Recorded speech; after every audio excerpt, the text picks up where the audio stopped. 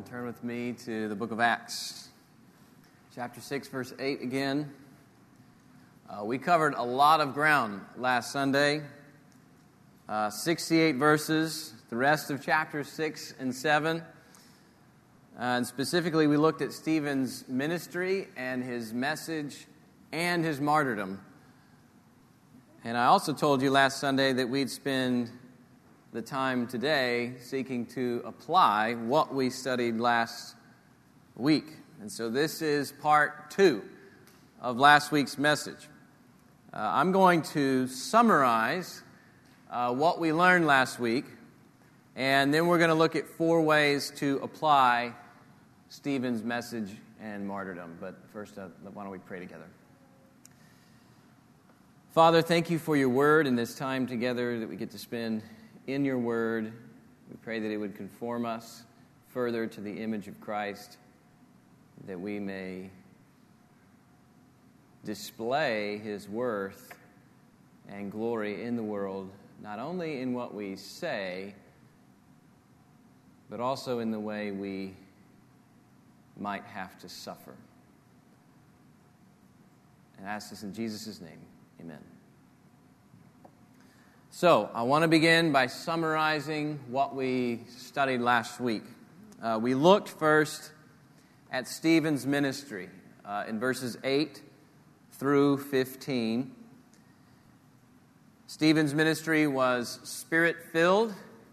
He served not in his own strength, but in the strength that God supplies. His ministry was also holistic.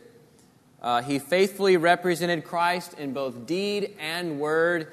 He was serving tables within the church, and he was debating and evangelizing the Jews outside the church. Stephen's ministry was also suffered opposition. And when you faithfully represent Christ in deed and word, then the unbelieving world will oppose you. And in this case, the Jews, they set up false witnesses against Stephen, and they charged him with blaspheming Moses and God. More specifically, they didn't like what Stephen was saying about their law and their temple. And so the high priest questions Stephen in chapter 7, verse 1, saying, "Are these things so?" These 2 charges about blaspheming Moses and the law and blaspheming God and the temple. Are these 2 charges, are these things so? And that brought us to Stephen's message. Stephen's message is a defense and an indictment. He summarizes over 2,000 years of Israel's history, and what he's doing is he's highlighting here and there from Israel's history. And when he highlights these things, he's highlighting very important truths that actually defend his view of the temple and the law. What about the temple? Well, if these Jews paid closer attention to their own scriptures, they'd see from their history that God is greater than the temple. More than that, they'd see that the temple was part of God's much larger plan to dwell with his people in Christ and to reveal his glory through Christ. They wanted the temple for their own glory, but the temple was just one small step in a much larger plan that was coming to its climax in Christ. What about the law? Well, if these Jews paid closer attention, they'd see from their own law that they were the ones breaking it. They were bearing false witness against Stephen. Not only that, the law itself promised that God was going to send them a redeemer. He was going to be a prophet like Moses. Moses said they better listen to him. Guess what? They didn't listen to him. They crucified him. So these Jews had raised 2 charges against Stephen. You're blaspheming Moses and you're blaspheming God. Stephen takes them to the scripture and basically says, actually, it's the other way around. The reason I know it's the other way around is that you killed Jesus, the one to whom Moses and the law were always pointing to. Stephen's gospel didn't oppose the law and the temple, but revealed what the law and the temple always pointed to in the first place: God's glory revealed in Jesus Christ. They weren't to trust in the temple for their salvation, but in Christ. They weren't to trust in their law-keeping for salvation, but in Christ. The indictment is that they are the guilty ones, not Stephen. Stephen's guilt has been taken away through Christ, but not theirs, because they're not trusting in Christ. They are hating Christ. Of course, this doesn't go over very well. And it ends up leading to Stephen's martyrdom in verses 54 to 60.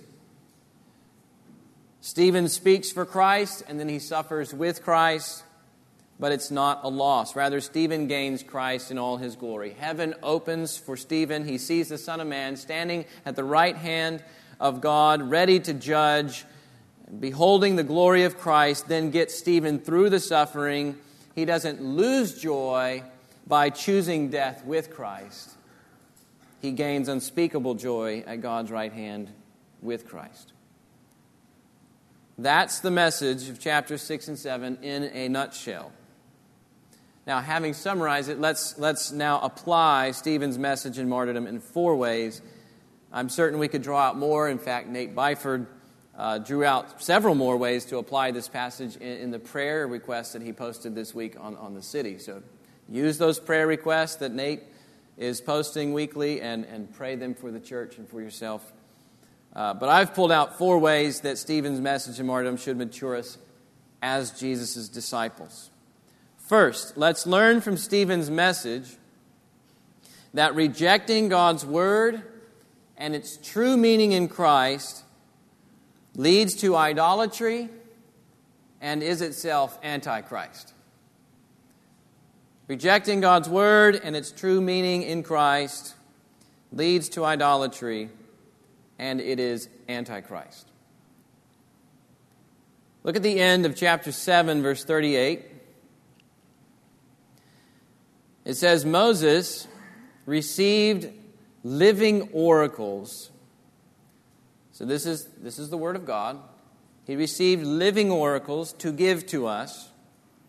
Our fathers refused to obey him, but thrust him aside, and in their hearts they turned to Egypt, saying to Aaron, "Make for us gods who will go before us. As for this Moses, who led us out from the land of Egypt, we don't know what has become of him." And they made a calf in those days and offered a sacrifice to the idol and were rejoicing in the works of their hands. Now, when you hear idolatry, don't think merely in terms of bowing down to statues. We do see that here, but idolatry isn't merely external. It is first and primarily internal. It's something we do in the heart. Notice it says, in their hearts they turned to Egypt. Okay, we're working through the New City Catechism as a family. Write a new question each week on the chalkboard above our kitchen table. 2 weeks ago, the Catechism defined idolatry like this. Idolatry is trusting in created things rather than the Creator for our hope and happiness, significance and security. Idolatry is trusting in created things rather than the Creator for our hope and happiness, significance and security. You see that here. They were, it says, rejoicing in what? The works of their hands, instead of rejoicing in God, the one who had just delivered them. What leads to this idolatry, though, is this: they refused to obey the word of God through Moses. They didn't listen to the living oracles. The word of God reveals God as He truly is. It reveals how we relate to God on His terms. If we forsake His word, though, we end up creating a God in our own image and what we think He should be like. And we end up relating to Him on our terms instead of His. This leads to idolatry. But notice first that rejecting God's word is also antichrist. Stephen preaches Christ with clarity in verse 52. He is the righteous one, whom they betrayed and murdered. Stephen even gets a heavenly vision in verse 56. Behold, I see the heavens open and the Son of Man standing at the right hand of God. And what is their response to this? Verse 54. Now when they heard these things, they were enraged and they ground their teeth at him. In verse 57, they cried out with a loud voice and stopped their ears and rushed together at him. And they go on to stone him. Stephen was delivering God's word. He was giving the law's true meaning in Christ. And by rejecting that word, these Jews proved their hatred for Christ. They proved to be antichrist. Those who reject God's word are not just idolaters, they are antichrist. They side with the kingdom of Satan and antichrist to persecute Christ and his people. There is no middle ground. You are either for him or against him. But here's the sobering reality we must consider. These Jews are religious people. These Jews read their Bibles. These Jews have the law. They claim to follow the customs of Moses.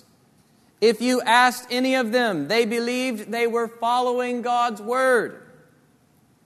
They believed they were defending the law and defending God, and yet they are idolaters and antichrist. That's very sobering. It's sobering because I imagine nearly all of us have a fairly positive view of God's word. We would confess grand things about the authority of God's word and the inerrancy of God's word and the sufficiency of God's word. But did you know there's a way to approach God's word that actually rejects its true meaning in Christ? It's possible to read God's word, go to Bible studies, teach God's word, memorize God's word, come on Sundays to hear God's word, and yet still walk away an idolater and antichrist. And appear religious, just like these Jews. You still walk away an idolater and an antichrist, all because we reject its true meaning in Christ. We either reject God's lordship behind the word, or we reject Christ as the goal of the word. We reject Christ's lordship behind the word. Jesus commands us to make disciples of all nations, and the church will find all kinds of creative ways to argue why that doesn't apply to every believer, but only those with the gift of evangelism. Jesus commands us to visit orphans and widows in their distress, and we'll seek to justify why our schedules don't allow for that to happen. Husbands, Jesus commands us to love our wives as Christ loved the church and gave himself for her. And yet, how easy it is to justify our neglect with busyness, job responsibilities, some needed me time. You know, the Pharisees used to do this too. They would make void the word of God by your tradition that you have handed down.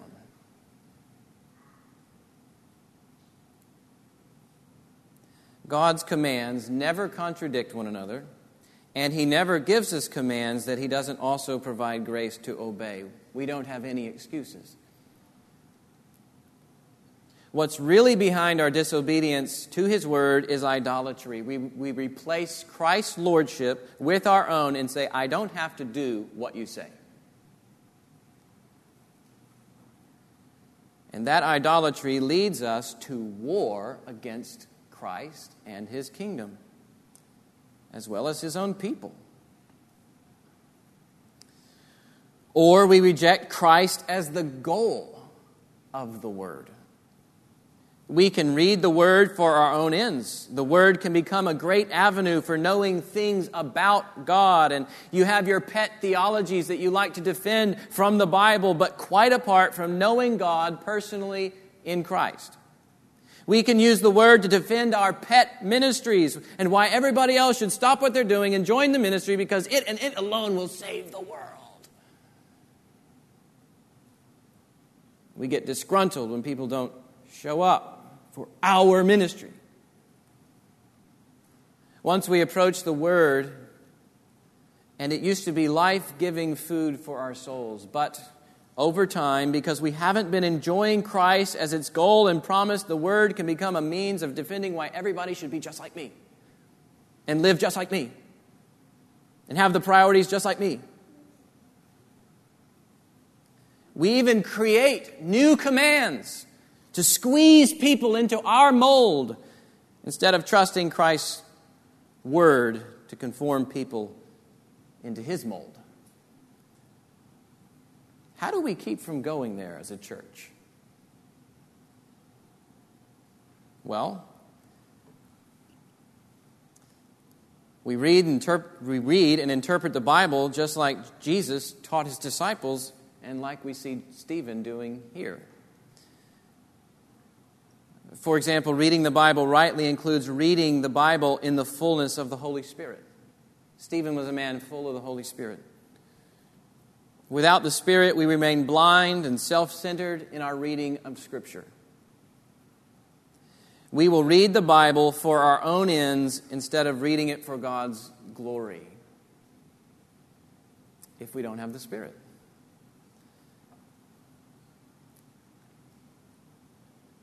We have to pray for the Holy Spirit to fill us and to give us true insight into His Word and what it means.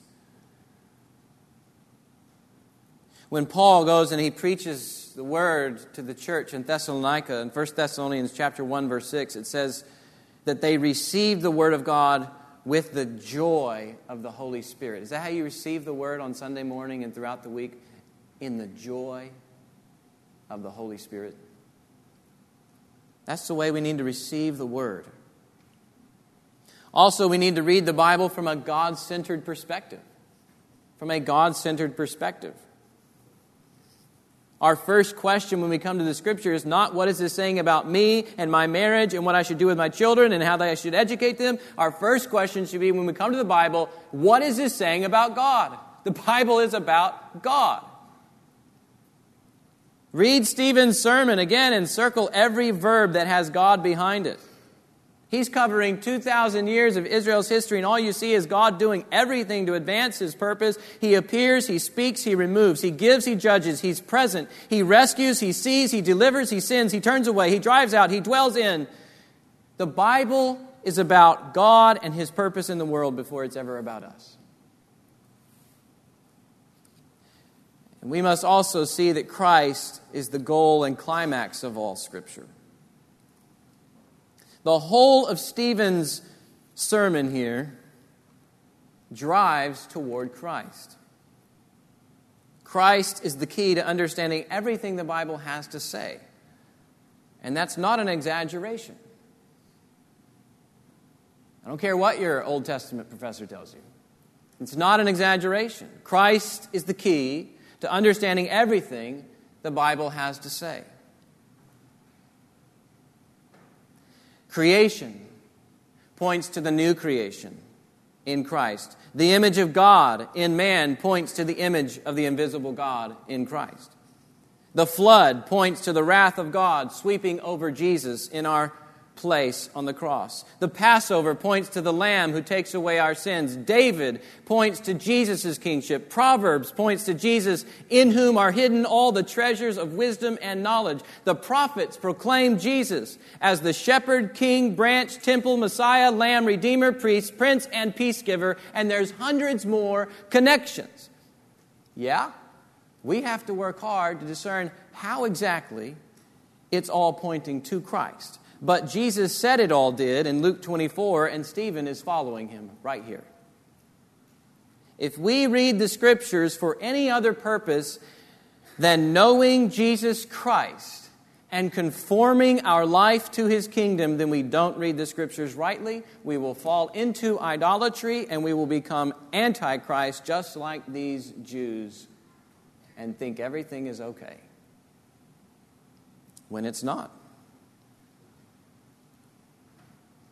But when we do read the Scriptures rightly, not only will we see Christ's glory shining through these pages, but we will live for Him like Stephen did.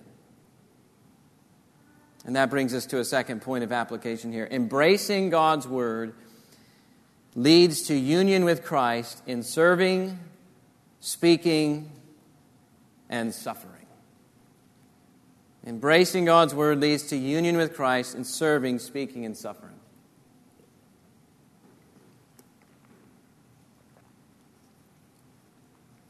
We see that God's Word leads Stephen to serve like Christ. Christ cared for the poor in his ministry, if you look in the Gospel of Luke especially, and he taught that it's more blessed to give than to receive. Stephen follows in his master's footsteps. He serves these tables for the widows in chapter 6, verses 1 to 6. A person who chooses not to serve like Christ should question whether he's truly united to Christ. A true union with Christ will produce service like Christ. Commands to serve and show hospitality will not be a burden, but joyful opportunities to image Christ in the way He came to serve and save us.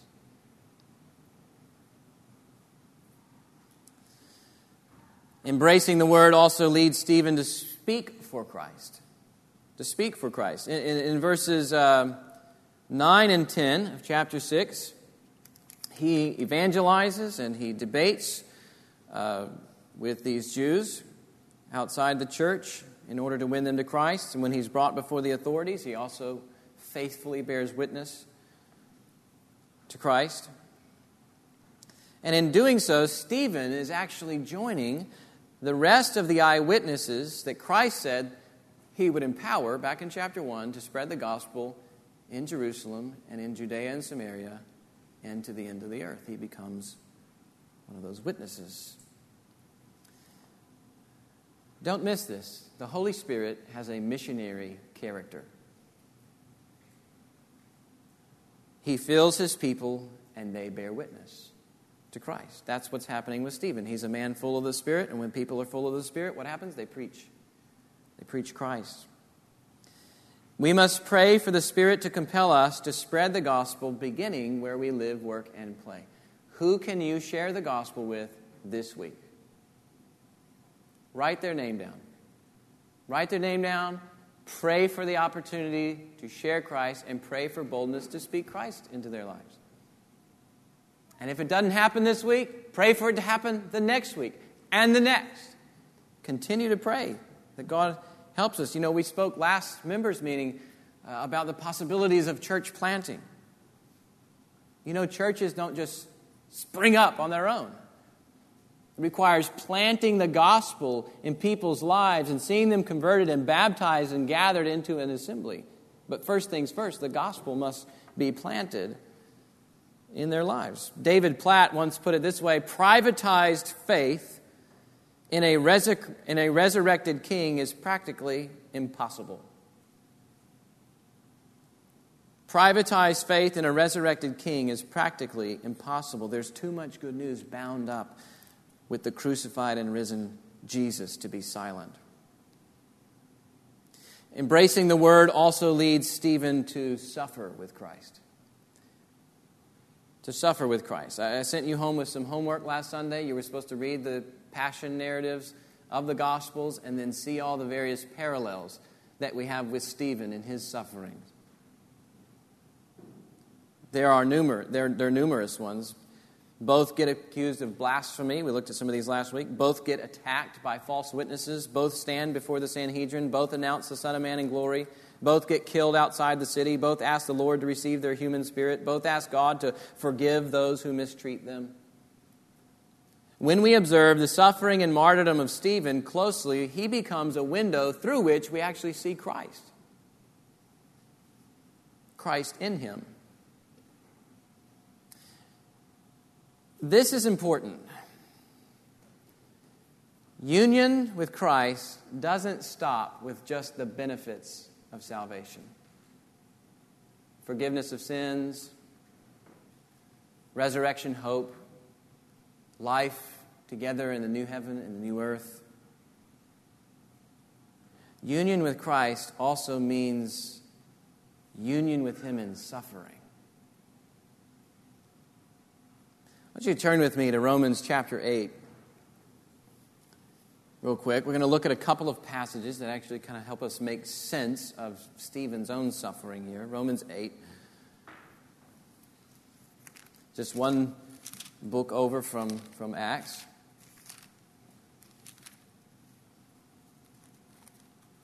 And I want you to look at verses 16 and 17.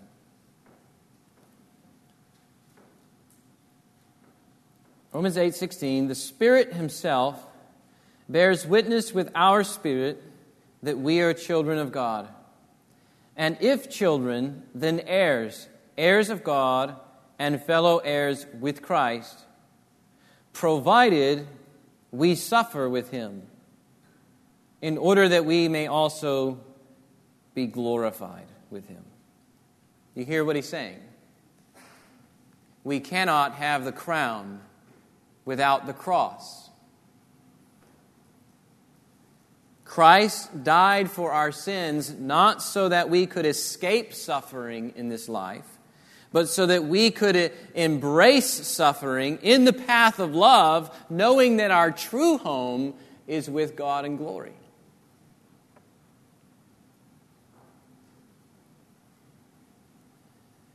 We will be glorified with Him, provided we suffer with Him. Let's go also to Colossians chapter 1, verse 24. Colossians 1, a few letters over to your right.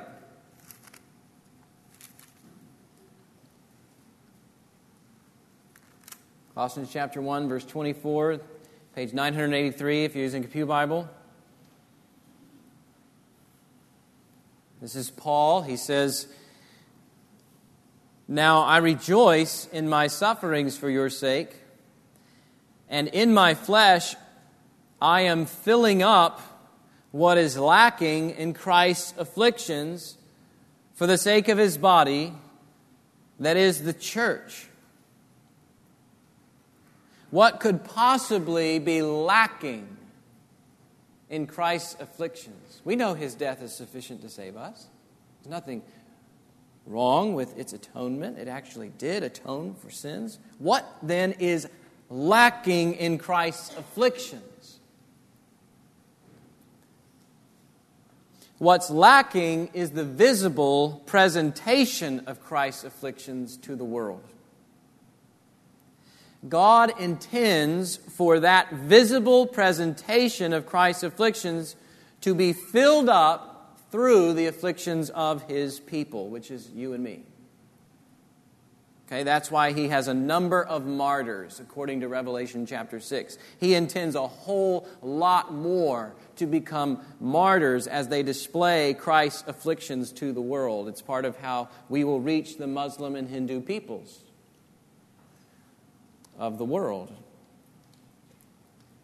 Stephen is the first martyr after Jesus. Stephen's sufferings, like Paul's, serve to fill up what is lacking in Christ's afflictions. He is displaying the sacrificial love of Christ before others.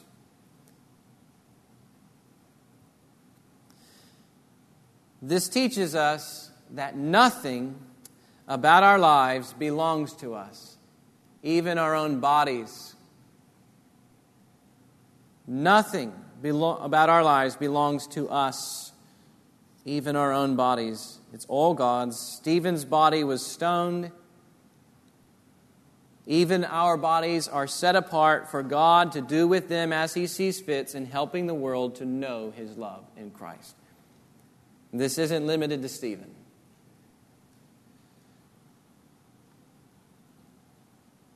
There was an English missionary named Helen Roseveare. She died last year. She was 91 years old.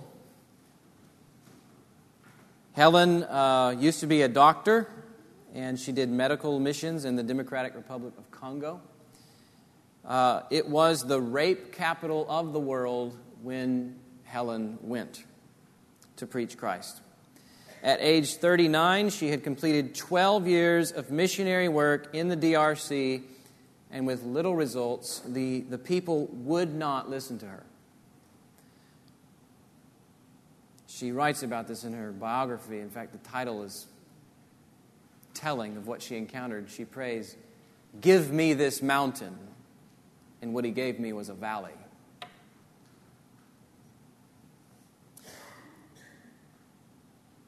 People would not listen to her. Then came a rebellion, political rebellion. Rebel forces were trying to take over, and they ended up taking hostages, which included Helen. And during her captivity, rebel soldiers brutally raped her. And since she was a fair-skinned lady, she also endured greater mistreatment from them. She began to wonder why this was happening to her. 12 years of hard work and sharing Christ with no fruit, now beaten and raped. What is the point? At some point, 2 rebel soldiers, they come and they get Helen from where they were holding her. Her enemies wanted her help. She was a doctor, and one of their other hostages was pregnant and was having difficulties. So she goes out with these 2 rebel soldiers on either side, and they come into this place where they're holding 80 other Greek Cypriots hostage. And they all knew Helen because she had been their doctor in the community for the last 12 years, but none of them would look up at her. She went through and she began to care for the pregnant woman while she herself was in pretty bad shape because of the beatings and the rape. And she asked God what he wanted her to do. And here's what transpires. She knew English, French, Swahili, Bengala, but not Greek. Some of the Greeks knew English, but the soldiers didn't know English or Greek. So what she did was give medical instructions to the pregnant woman in the languages the soldiers knew, and intermittently she would share the gospel with the folks who knew English, and then they translated it into the Greek for the rest of the people in the room. And so these 80 Greeks hear the gospel while she's caring for the pregnant woman, and the soldiers just think that she's passing along medical advice the whole time. She then leads a prayer out loud, and when she finishes, she overhears a number of the Greeks saying, "Amen, Amen." And they're looking up at her, smiling in the midst of their hostage situation. And she said all these years she had preached the gospel to them and they wouldn't listen. But now, since they saw that she had suffered worse than they did, they were willing to listen.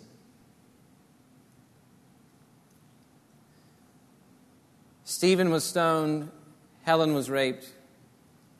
God uses the sufferings of his saints to image Christ and him crucified so that others will be saved. That's not to say that we pursue suffering.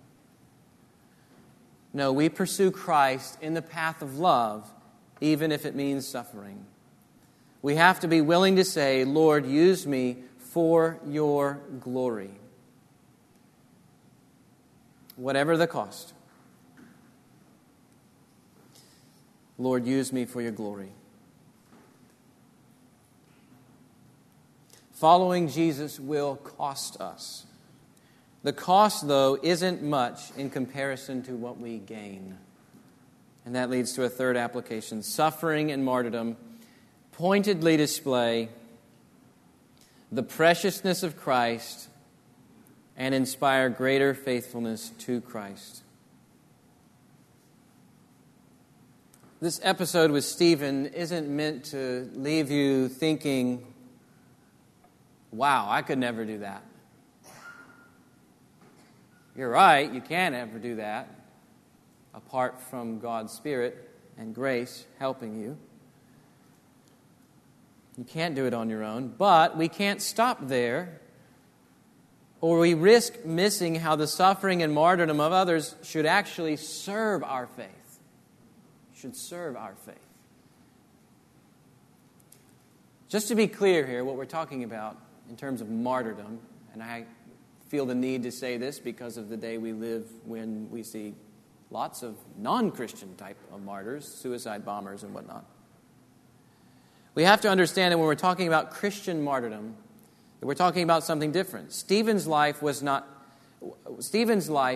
was taken by those he wanted to save. Stephen's life, that's what makes Christian martyrdom different. Stephen also doesn't pursue death, but love, even when it may mean his death. He doesn't take life in order to spread the gospel. He lays down his own life in order to spread the gospel. So just a little parenthesis there when we're talking about how suffering and martyrdom pointedly display the preciousness of Christ and how this should serve our faith. So first of all, I want to look at how it displays the preciousness of Christ. The value of something is measured by what we're willing to give in order to have it. Okay, we can consider Jesus' parable of the treasure hidden in the field. This is in Matthew 13, verse 44. The kingdom of heaven is like treasure hidden in a field, which a man found and covered up. And then in his joy, he goes and he sells all that he has and buys the field. He sells all that he has. Why does he sell all that he has? Because he wants the treasure, the field. Where do we see the worth of the treasure displayed? The worth of the treasure is displayed in the man selling everything to make it his own. The same is true in the Christian life. God displays the worth of Jesus Christ when his people are willing to give up everything in order to have him. Stephen gives up his life in this world, and it displays for us how precious Jesus truly is. Stephen's death should serve your faith by pointing you once again to Jesus' worthiness, and so should every other Christian martyr and every other Voice of the Martyr magazine you pick up and every story you read about men being imprisoned and women being beaten for their faith. They should point us again to Jesus' worthiness, and when you see that he is worthy, then you too will follow Stephen in giving everything to have Christ. Going back to Helen Roseveare just a minute, she once said that sometimes we ask the wrong question. The question we normally ask is it worth it? Is it worth it? When the question we should be asking is he worthy? Is he worthy? Suffering and martyrdom also inspire greater faithfulness where we are. And we'll see this implicitly in the way that the rest of the church gets scattered and they go on preaching the gospel next week in Acts. But we see this explicitly in Paul's letter to the Philippians that he writes from prison. So I want to take you there to Philippians chapter 1, verse 14.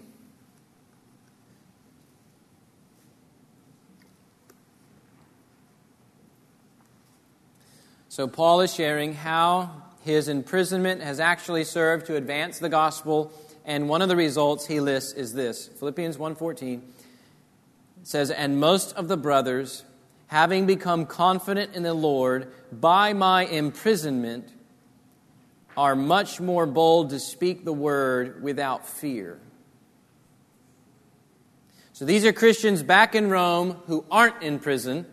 Paul's imprisonment doesn't cause them to run and hide. It actually gives them confidence and more boldness to speak the word of God without fear. So Paul's sufferings is actually serving their faith. It's increasing faithfulness in the lives of other Christians. So when you look at Stephen's martyrdom, it should inspire greater faithfulness to Christ in you. Even in the smaller, mundane things of life, which is where we live most of the time anyway. Most of us aren't going to spend our days living before the Sanhedrin. But when we see Stephen faithful before the Sanhedrin, even unto death, that should inspire greater faithfulness throughout everything we do during the day. Stephen's death points us to Christ and says, be faithful to him. He is worthy of every ounce of your being, every moment of the day. Be faithful. Stephen doesn't even get to see the results of his preaching. But that's what helps us. We're not in this to see the results.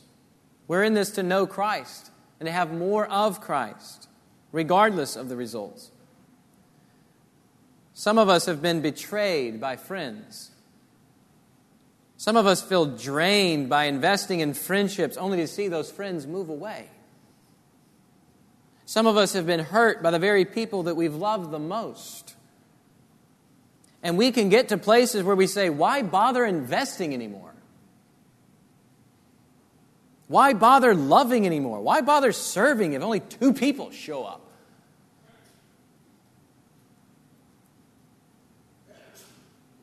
How easy it is to be faithful until someone betrays us and things get uncomfortable. Stephen's martyrdom says that Jesus is worthy of our love and faithfulness regardless of the results we witness in this life. There's an old saying that goes like this: the seed of the gospel may lay beneath the earth until you do, and then spring to life. The seed of the gospel, which you may have planted in your own life, the seed of the gospel may lay beneath the earth until you do, and then spring to life. We have to be okay with that. We have to be okay with that because it's about faithfulness to Jesus for His glory.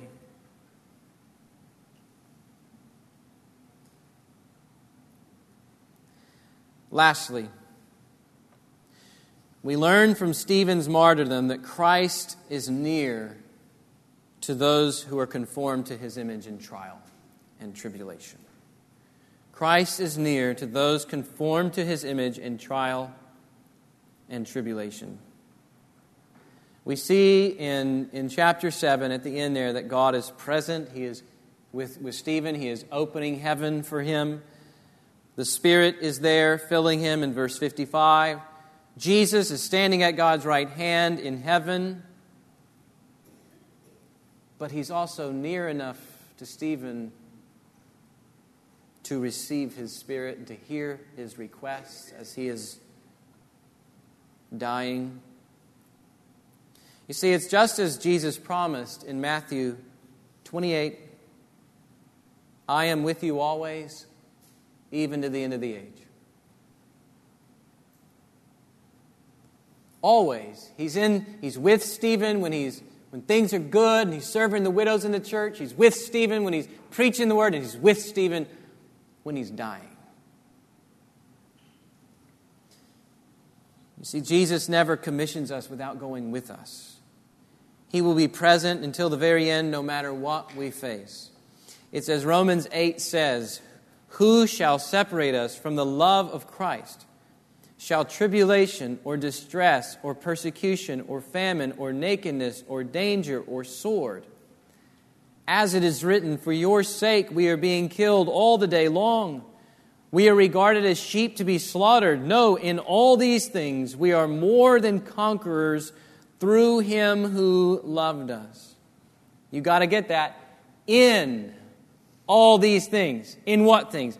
In tribulation, in distress, in the persecution, in the famine, in the nakedness, in the danger, in the sword, we are more than conquerors through Him who loved us. We're not more than conquerors because of our absolute devotion to Christ in all those things.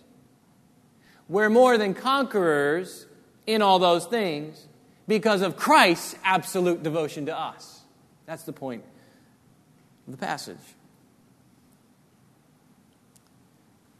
It goes on to say in Romans 8, for I am sure that neither death, nor life, nor angels, nor rulers, nor things present, nor things to come, nor powers, nor height, nor depth, nor anything else in all creation, which is another way of saying, you fill in the blank. Angry persecutors, chronic illness, leukemia, oppressive bosses, financial insecurity, the loss of a dear friend coming very soon. Nothing, it says, will be able to separate us from the love of God in Christ Jesus our Lord. See, Stephen knew Jesus' nearness through the worst. Helen Roseveare knew Jesus' nearness through the worst. Whatever trial, whatever tribulation the Lord will bring your way, Stephen's martyrdom reminds us that He will be near and that He will give us every grace that we need to endure.